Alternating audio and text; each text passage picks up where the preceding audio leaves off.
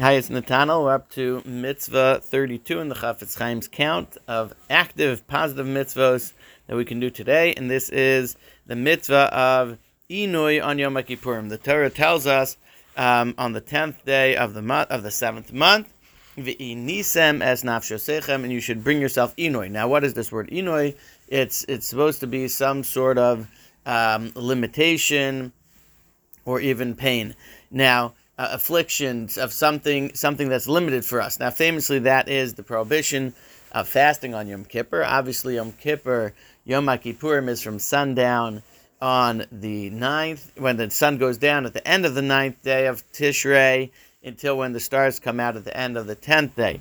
Now, the Chafetz Chaim tells us over here, interestingly, that Yom HaKippurim, we need to be careful, and we need to make sure that that the mitzvah includes adding lahosav mechol ala kodesh, to add on, expand the day. It shouldn't be exactly from the minute of sunset to the minute of stars out. We need to expand that a little bit. What he doesn't discuss is what exactly is Inui. We famously categorize it in 5 groups, but whether this is biblical or rabbinic is an interesting conversation. Which ones fall into which category?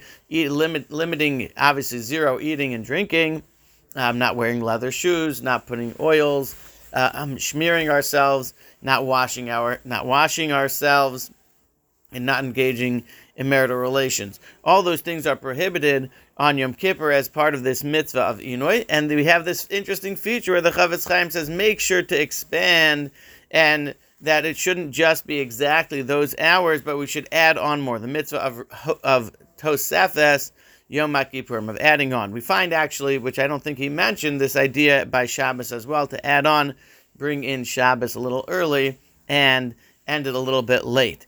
Now, there's one more feature over here, a very famous thing. There is no meals on Yom Kippurim, even though it's a Yom Tov.